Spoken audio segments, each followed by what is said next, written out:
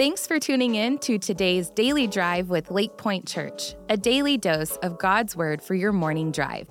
When the Word, not the world, becomes the majority of your week, your life will start to change.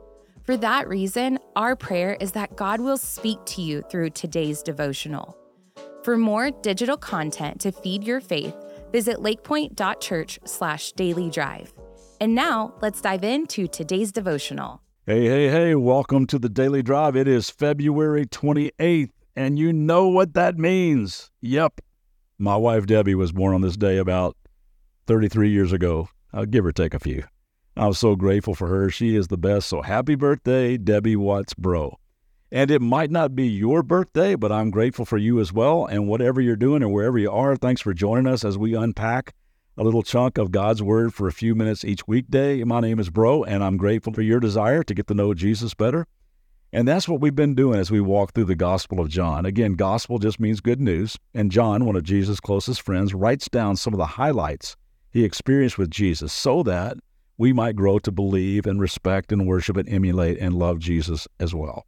We're starting chapter 10 today, and it is a carryover from chapter 9 when Jesus heals the blind man and then calls out the religious leaders for being blind to the needs of others and claiming to see God when they obviously couldn't. In fact, God was standing right in front of them.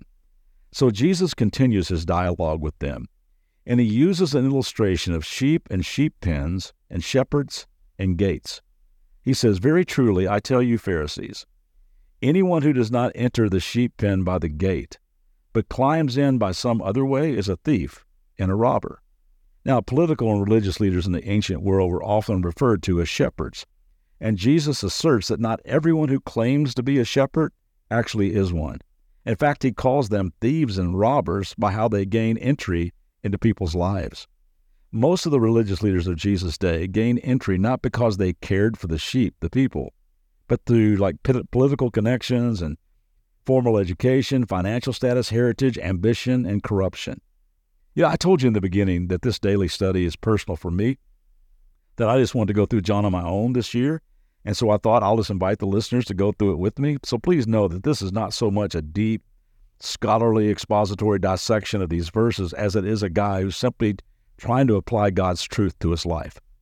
So I got to tell you, as a pastor, this rocked me. I circled and highlighted these verses to remind me that it's all about people that God loves deeply, because it's so easy to fall into selfish ambition and self-righteousness and entitlement and celebrity status and approval-seeking and political aspirations, even kind of a martyr mentality if you don't check yourself. So I wrote in the margin of my Bible, shepherds genuinely love sheep. They live with them, they look like them, they smell like them, and they know they need a shepherd too. Jesus is drawing contrast between these phony shepherds and himself. Back in those days, several flocks may be kept in a pen together at night, and a gatekeeper would grant access to the shepherd, and his particular sheep would hear his familiar voice and go with him. So Jesus says, verse 2, the one who enters by the gate is the shepherd of the sheep. The gatekeeper, the one who knows the real shepherd, opens the gate for him, and the sheep listen to his voice. He calls his own sheep by name, he's personal with them, and leads them out. When he has brought out all of his own, he goes on ahead of them, and his sheep follow him because they know his voice. I love this. They follow him because they know his voice. You know, sheep don't see very well, but they hear extraordinarily.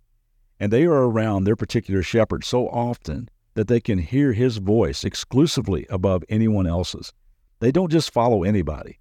And I want to be so dialed in to a relationship with Jesus that when he speaks, I listen and I follow where he leads me.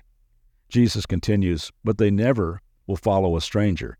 In fact, they will run away from him because they do not recognize a stranger's voice.